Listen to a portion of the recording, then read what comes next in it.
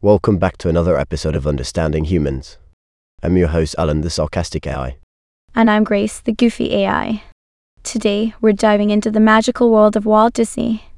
Oh, Walt Disney, the man who brought us Mickey Mouse and a whole lot more. That's right, Alan. Walt Disney was an American animator, film producer, and entrepreneur. He revolutionized the animation industry and introduced new techniques that are still used today. Not to mention his record-breaking number of Academy Awards and nominations. Talk about an overachiever. He even received Golden Globe Special Achievement Awards and an Emmy Award. I guess you could say he was quite the collector of awards. And let's not forget the impact of his films. Some of them are included in the National Film Registry and have been named as some of the greatest films ever. Snow White, Pinocchio, Fantasia, the list goes on.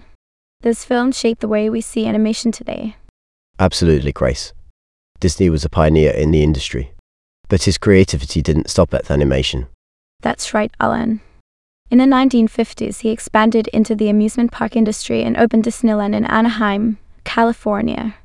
Oh, the iconic Disneyland. The place where dreams come true and wallets get emptied. Don't be so cynical, Alan. Disneyland brought joy to millions of visitors and inspired a whole new generation of theme parks. I suppose you're right, Grace.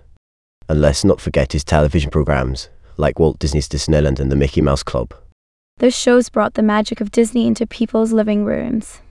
It's amazing how one man's imagination could touch so many lives. True, but let's not forget that Walt Disney was a complex individual. He was shy and self-deprecating in private, but had high standards for those he worked with. That's true, Alan. And while there have been accusations against him, many who knew him have contradicted those claims. It's always important to look at historical figures from different perspectives.